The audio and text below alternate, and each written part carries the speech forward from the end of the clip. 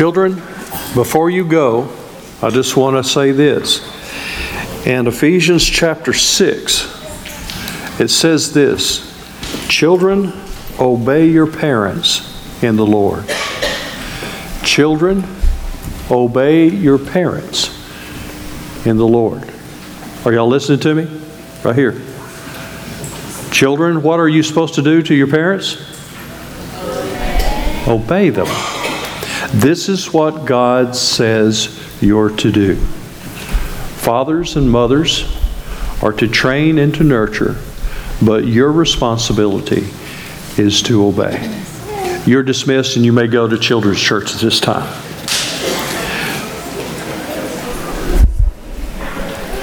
We're continuing our series on family matters. We've been talking about the different aspects of family, how important that is. We talked about roles. And one of the bad things I think that we've done in the church is we've talked what you're supposed to do, but we've not given you any tools about how to do. And so we're trying to correct that a little bit and broad brushing a little bit, giving you some ideas about there's different aspects of family, and especially with children and raising them, that would help you. For example, it goes on in that same chapter, in chapter 6, it says, children, obey your parents in the Lord, for this is right. Honor your father and mother, which is the first commandment, with promise, that it may go well with you and that you may enjoy long life in the earth. And of course, this is the office of the children. We talked about the office of the father. We talked about the office of the mother. And we talked about the cell or the organism of the family being the cell of society. For your society is going to look like your family. It just is. Just like I'm going to look like the health of the cells of my body. That's what I'm going to look like. And most of you know I've got some pretty healthy cells. And the family is going through some difficulty right now. Our society is not what it should be. We've got to get back to the basis of understanding our scriptural responsibility of how we were created and what God has called us to do. And it begins with man and woman and marriage and families. For thus goes the family, thus goes society. So to understand that, we needed to understand our offices. And verse 4, it says, fathers, do not exasperate your children, instead bring them up in the training and the instruction of the Lord. But here's what I found most of the time nowadays is children are exasperating the fathers as much as the fathers are exasperating the children. Now, fathers here, I don't think it's just limited just to the males. I believe that this is to the parent cell itself, the fathers and mothers.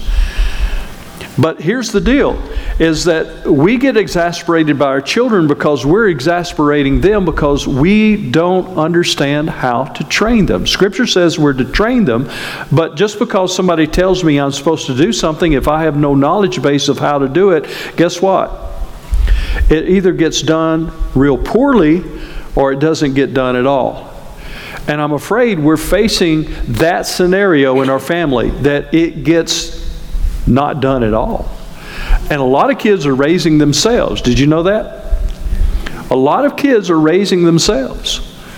And when we do try to train them, we're doing it in the wrong way. We're talking to 3 and 4-year-olds like they should be 30 years old and trying to reason with them, and we're just getting exasperated, and they're exasperating us because we're trying to train them in a mode or a format that's inappropriate for their development in life. We talked about this over and over and over again, that I've raised my children in different phases of life. I talk to them from infant to 3-year-old, actually from infant to toddlers, differently than I do from toddlers to first to second grade, and then different from that till about 5th or 6th grade. In other words, my parenting style has to change with the development of my children for them to be able to understand. And of course, I have the luxury of being married to a developmental psychologist that understands these growth traits, and I've taught her everything I know how to teach. And she's doing really well at it. And I take no pride in that.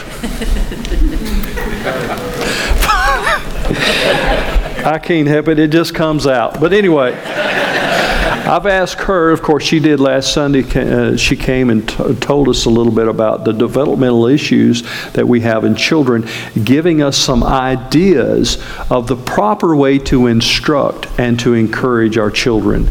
And so it won't exasperate us and it won't exasperate them, but hopefully giving us some tools that will be intertwined and we can both grow. And by the way, if you think you're the adult and you stop growing, you have all the impartation, but you have no intake in your life, well, somebody needs to train you a little bit about where you are because you haven't arrived.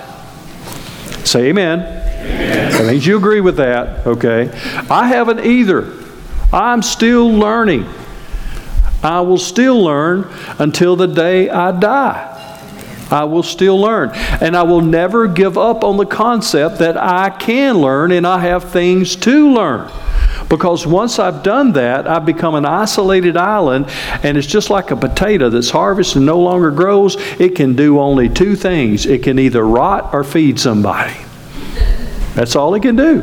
Okay? And I'm not, even though I may look like it, but I'm not no tater. God has called us to do special things. He's created us to do wonderful things. And we just want to be able to give you some tools that might aid you in this quest of knowledge and training in the family unit. Would y'all welcome Janet as she comes this morning?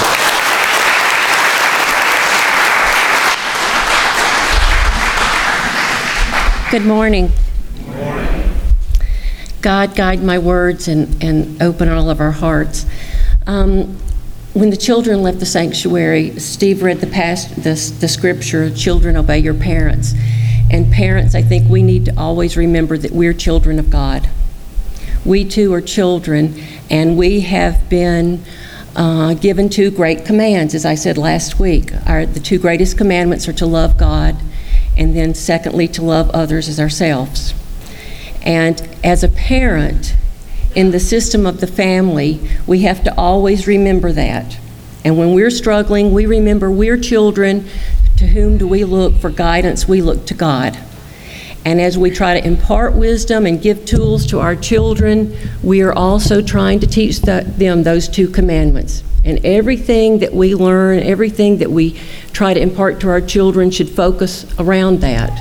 Remember that I said also the family is hopefully the first place that children will experience the gospel. Not only learning the story from Scripture, but even more basically learning what love is, learning what the guidelines are for behavior, learning what sin is, learning how to confess that sin, and then learning that you can be forgiven and have the renewal of love and forgiveness in the family. If they learn that in the family, that will take them a long way in their walk with Christ.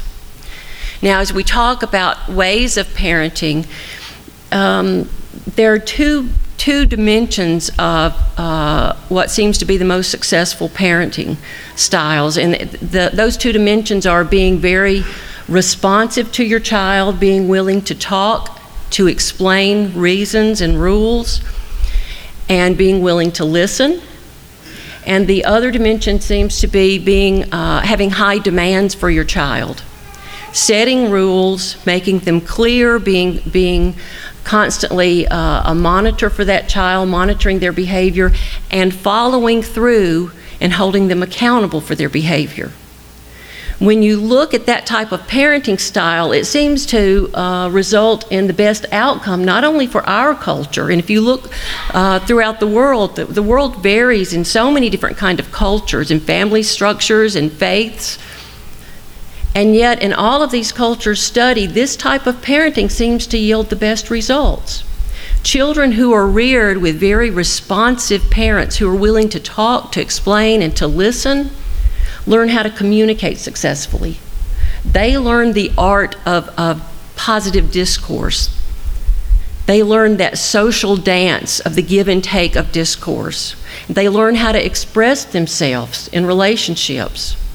when they have parents who are demanding and that they set firm rules and guidelines, they learn how to obey authority, and they learn how to respect authority. When they are monitored and held accountable, they learn to accept responsibility. And these children know how to step out into society, take initiative.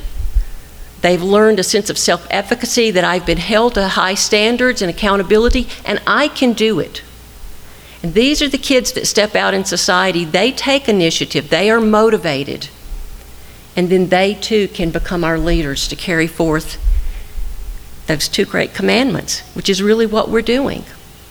Now, as Steve wanted me to talk about today, adolescence, there's so much we could talk about with adolescence, but I'm just going to start with some very basics.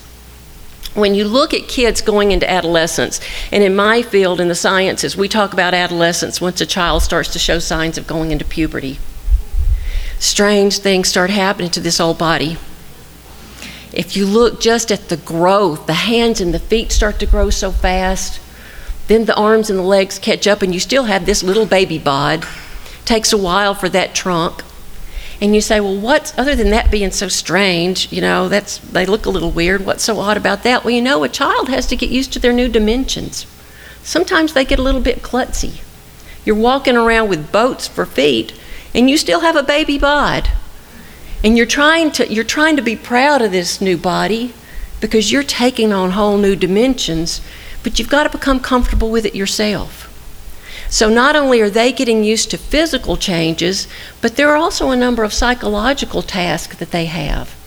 They have to grow comfortable with their new body, whatever it may be, and it may not be what's on the cover of the top magazines at the time.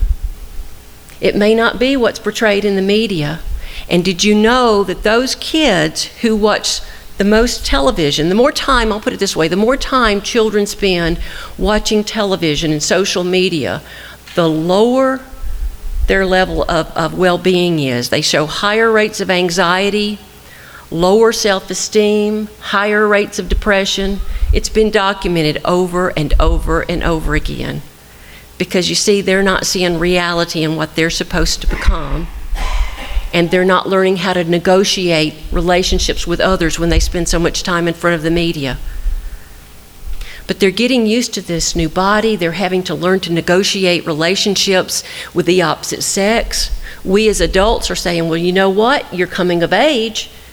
We're training you to become young adults, so you need to step out there and be a little bit more independent, take on some more responsibility, learn how to socialize, and they're trying to learn how to do it.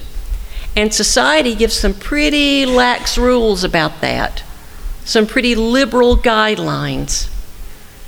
And these adolescents are just sort of swimming. They don't know exactly where the guidelines are often because they're expected to be young adults too soon.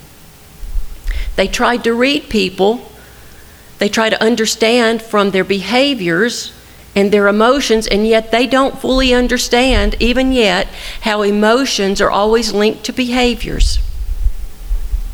So their psychological tasks are pretty deep. They're trying to figure out their giftings, what they have of value that they can lend to society to step out and be an independent contributing member. And we as parents have to help them find their giftings. Not feed them a bunch of falsehoods that you're just as good as everyone else in everything that you do, but to help them understand their strengths, their giftings that they can share with society, and help them to understand their weaknesses and how to work with those weaknesses. Now, when it comes to the day-to-day behavior of dealing with adolescents, they don't want to go to sleep at night. They don't want to get out of the bed in the morning.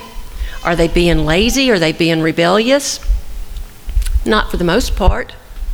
The hormone that makes us sleepy, melatonin, as you start to go into adolescence, it starts to be secreted later and later in the evening hours. So when your adolescent tells you at 9 and 10 o'clock, I'm not sleepy, Well, you need to turn off the TV, turn off the lights, and get ready to go to bed because we have an early morning tomorrow. But I'm not sleepy. I'm not going to go to sleep anyway if you turn off the lights. I'm just going to lay there awake. What good is that? Well, just shut your eyes, count sheep, and pretend you're going to sleep. They may not, because you see, the melatonin's not going to flood their bloodstream until later than it did for younger children.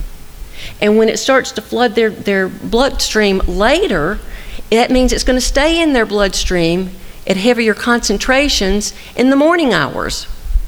So when you go in there and you try to pull them out of bed and they don't want to come, are they trying to be rebellious and lazy and just not make your day a good one? No. It would be the same as you taking a sleeping tablet in the middle of the night and it still hasn't worn off early in the morning. Their bodies are changing. And so it helps a little bit if we understand some of those things and help them to work with those changes. Actually, nationally, we've changed some of our school policies, understanding that these things are going on with children and their sleep patterns. We've actually set start times for many of the middle schools and high schools a little bit later, because we know that these kids can function later, instead of having them come earlier, sometimes than even the younger kids came. When you look at their decision-making processes, we know adolescents can engage in very risky behavior. They oftentimes don't stop to think before they act. They're going through very, very rapid brain development. Now, academically, if you set them down with some problem-solving scenarios or memory tasks, they can function at as high a level as any adult once they're solidly into adolescence. But when it comes to real life, daily living, relationship types of problem solving, they're still working things out. And one thing you need to understand about an adolescent is that the emotional part of their brain and the motivational part that leads us to feelings for hunger, for sexual activity, the emotions that we feel for anger, that part of our brain matures much, much sooner than does the higher level of the brain that helps us to check those emotions, to reason through them, and inhibit bad behavior. Those links haven't been made yet. So as a child is going through adolescence, the highest level of the cerebral cortex is developing very, very quickly, helping us to learn how to act in certain situations. We're learning that. And even so, once we have learned it and been exposed to it, the connections with the emotional brain aren't really as strong as they need to be yet. So when these kids get caught up with a group of peers engaging in risky behavior, it's very hard for them to stop a behavior that's already underway. You know, we might be able to stop ourselves immediately and think, what was I thinking? This is dangerous. This could hurt somebody. I'm going to get in trouble with the law. What was I thinking?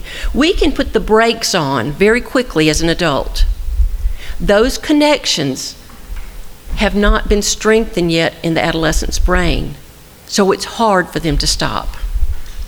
That's why some of our legislation on penalties for juvenile offenders have changed. You know, you can charge a juvenile as an adult in some of the more atrocious crimes, but no longer can you sentence them to death, no longer can you sentence them to life without parole, because we finally realized that their ability to regulate behavior is not the same as an adult's. Does that give them free guidelines? Absolutely not. That's where it becomes so important to have a parent in the home teaching, setting guidelines, monitoring, and holding these kids accountable to help them learn those things. Their brain is also very sensitive to novel experiences. It's very sensitive to drugs at this point.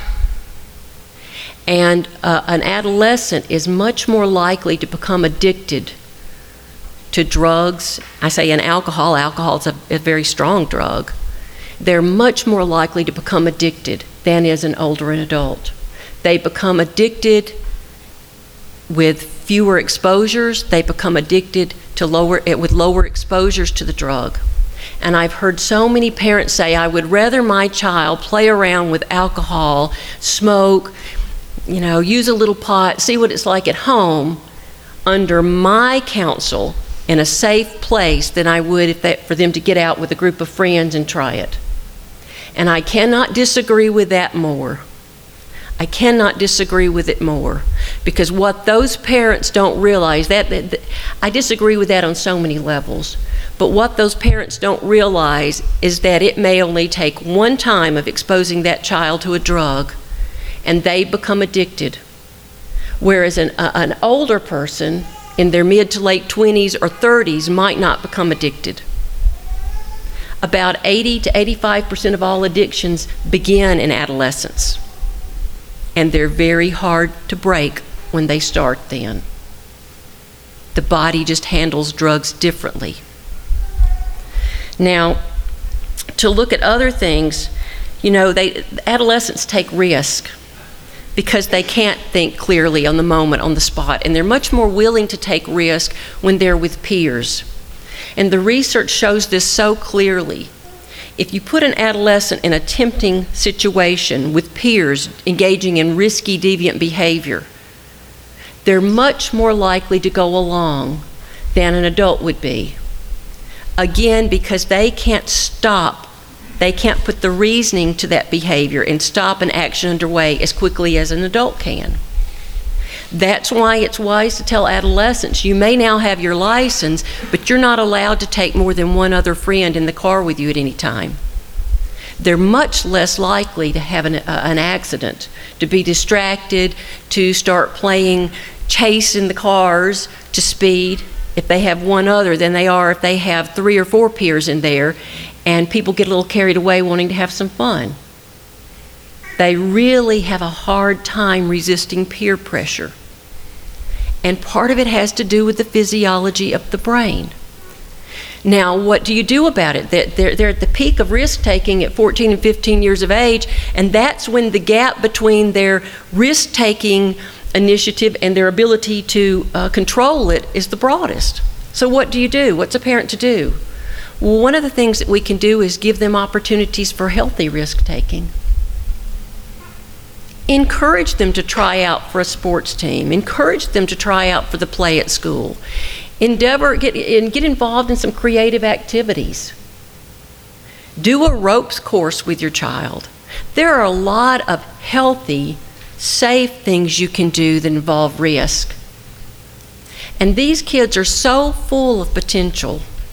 We hear about all the negatives, all the things they can't do yet, but they are so full of potential. And their sense of invulnerability, even though it may have some negative aspects in that they are willing to take risk and they don't think they can get hurt, this sense of invulnerability has a very positive side, because you see, adolescents are more willing to step out, to speak up for others, to demand equality and fairness.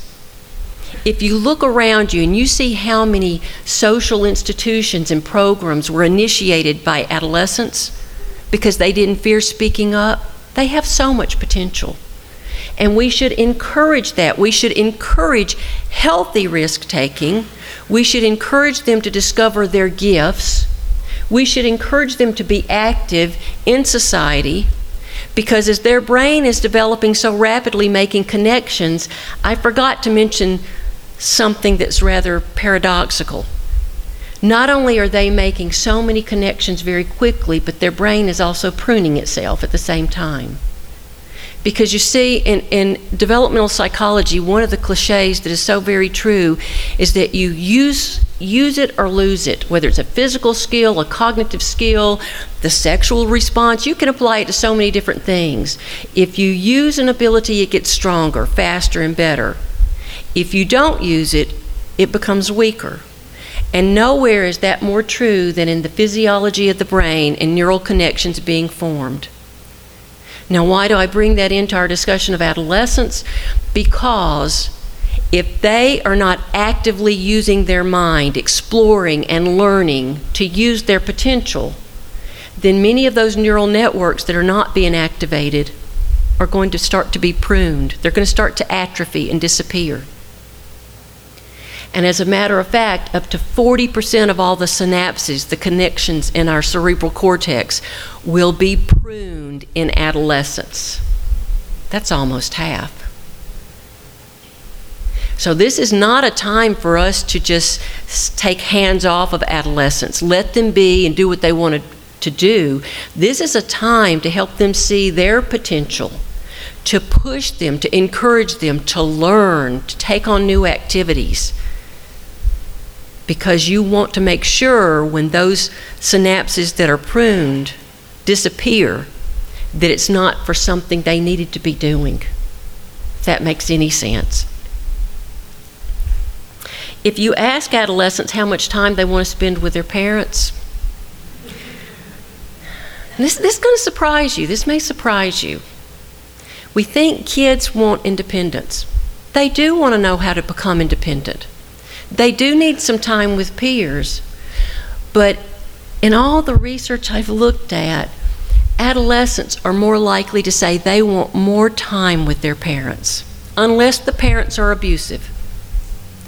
They want more time. About anywhere from 85 to 90% of them will say they want more time. But if you look at what the parents say on the questionnaires, most of the parents want less time. Why is that? Is it because we have unrealistic expectations for our adolescents and we don't know how to handle them? Is it because we feel like we're lacking the tools to know how to engage and we don't understand them? They want more time. They want guidelines.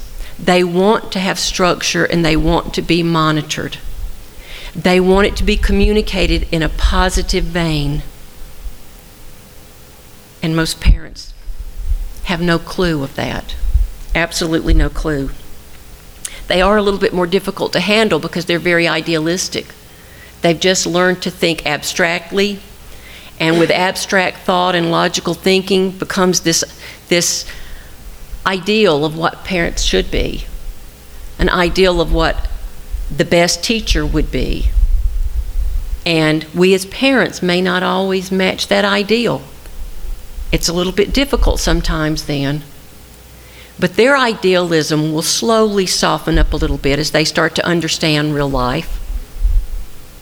We just have to embrace it and see that they're growing in their ability to think abstractly. No, they're going to soften up a little bit, but they need guidelines to understand. Overall, I think we need to help our kids find their gifts, their sparks. We need to help them to understand what they have to offer. We need to model and explain.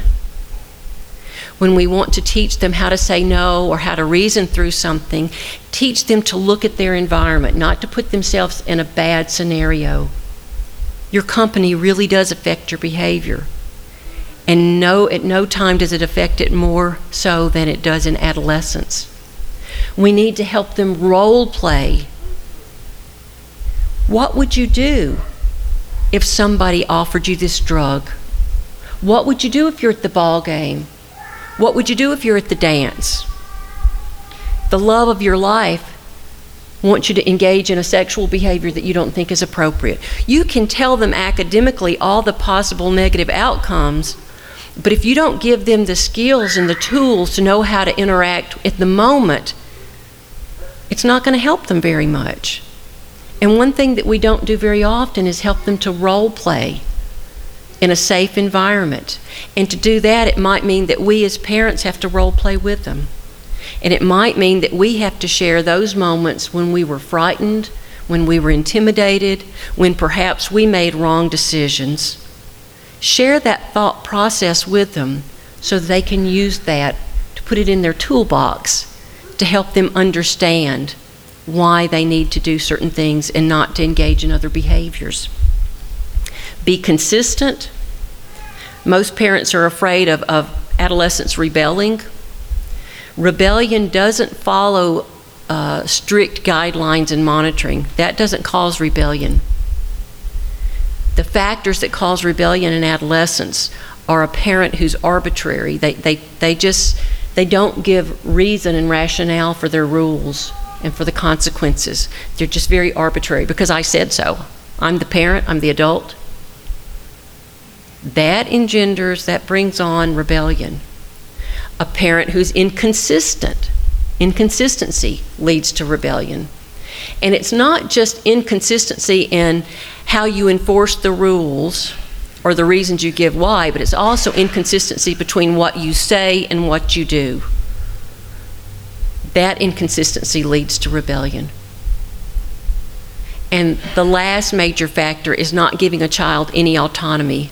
When we try to control them too much, if we don't give them a little bit of autonomy, saying that, I do believe you have the ability to reason through some of this. I'm going to help you do that and be an adult, but I'm going to give you your space. If we don't give them autonomy, then that's really speaking out of two sides out of our mouth. I'm expecting you to be an adult and grow up and act like one, but I'm not going to give you any room to show me.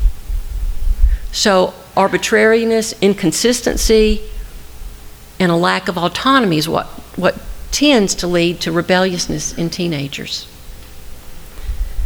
And then I think last of all, we have to engender in our kids at any age a growth mindset. And the growth mindset is letting them know that you, through hard effort, through persistence, you can change what you are now. You can learn more than you know now. You can improve your skills. You are not set in the same position that you are now for life. You can become smarter. You can become wiser. You're not stupid because you made a mistake. We need to give them the tools to know that they are constantly growing, and we need to show them how we have a growth mindset about ourselves, how we are always trying to improve ourselves, to grow and to learn. And that way they know when they make a mistake, I might not have been smart enough, I might have made a bad judgment, but I'm not a bad person. I'm growing and changing. I just made a mistake. There's a huge difference between those two things. Lastly, if you always remember that you're teaching the gospel at home, you're teaching the gospel at home, and you're teaching your kids through your reasoning and through your example to love God above all, and then to love your neighbor as yourself, you won't go wrong. You won't go wrong. Thank you.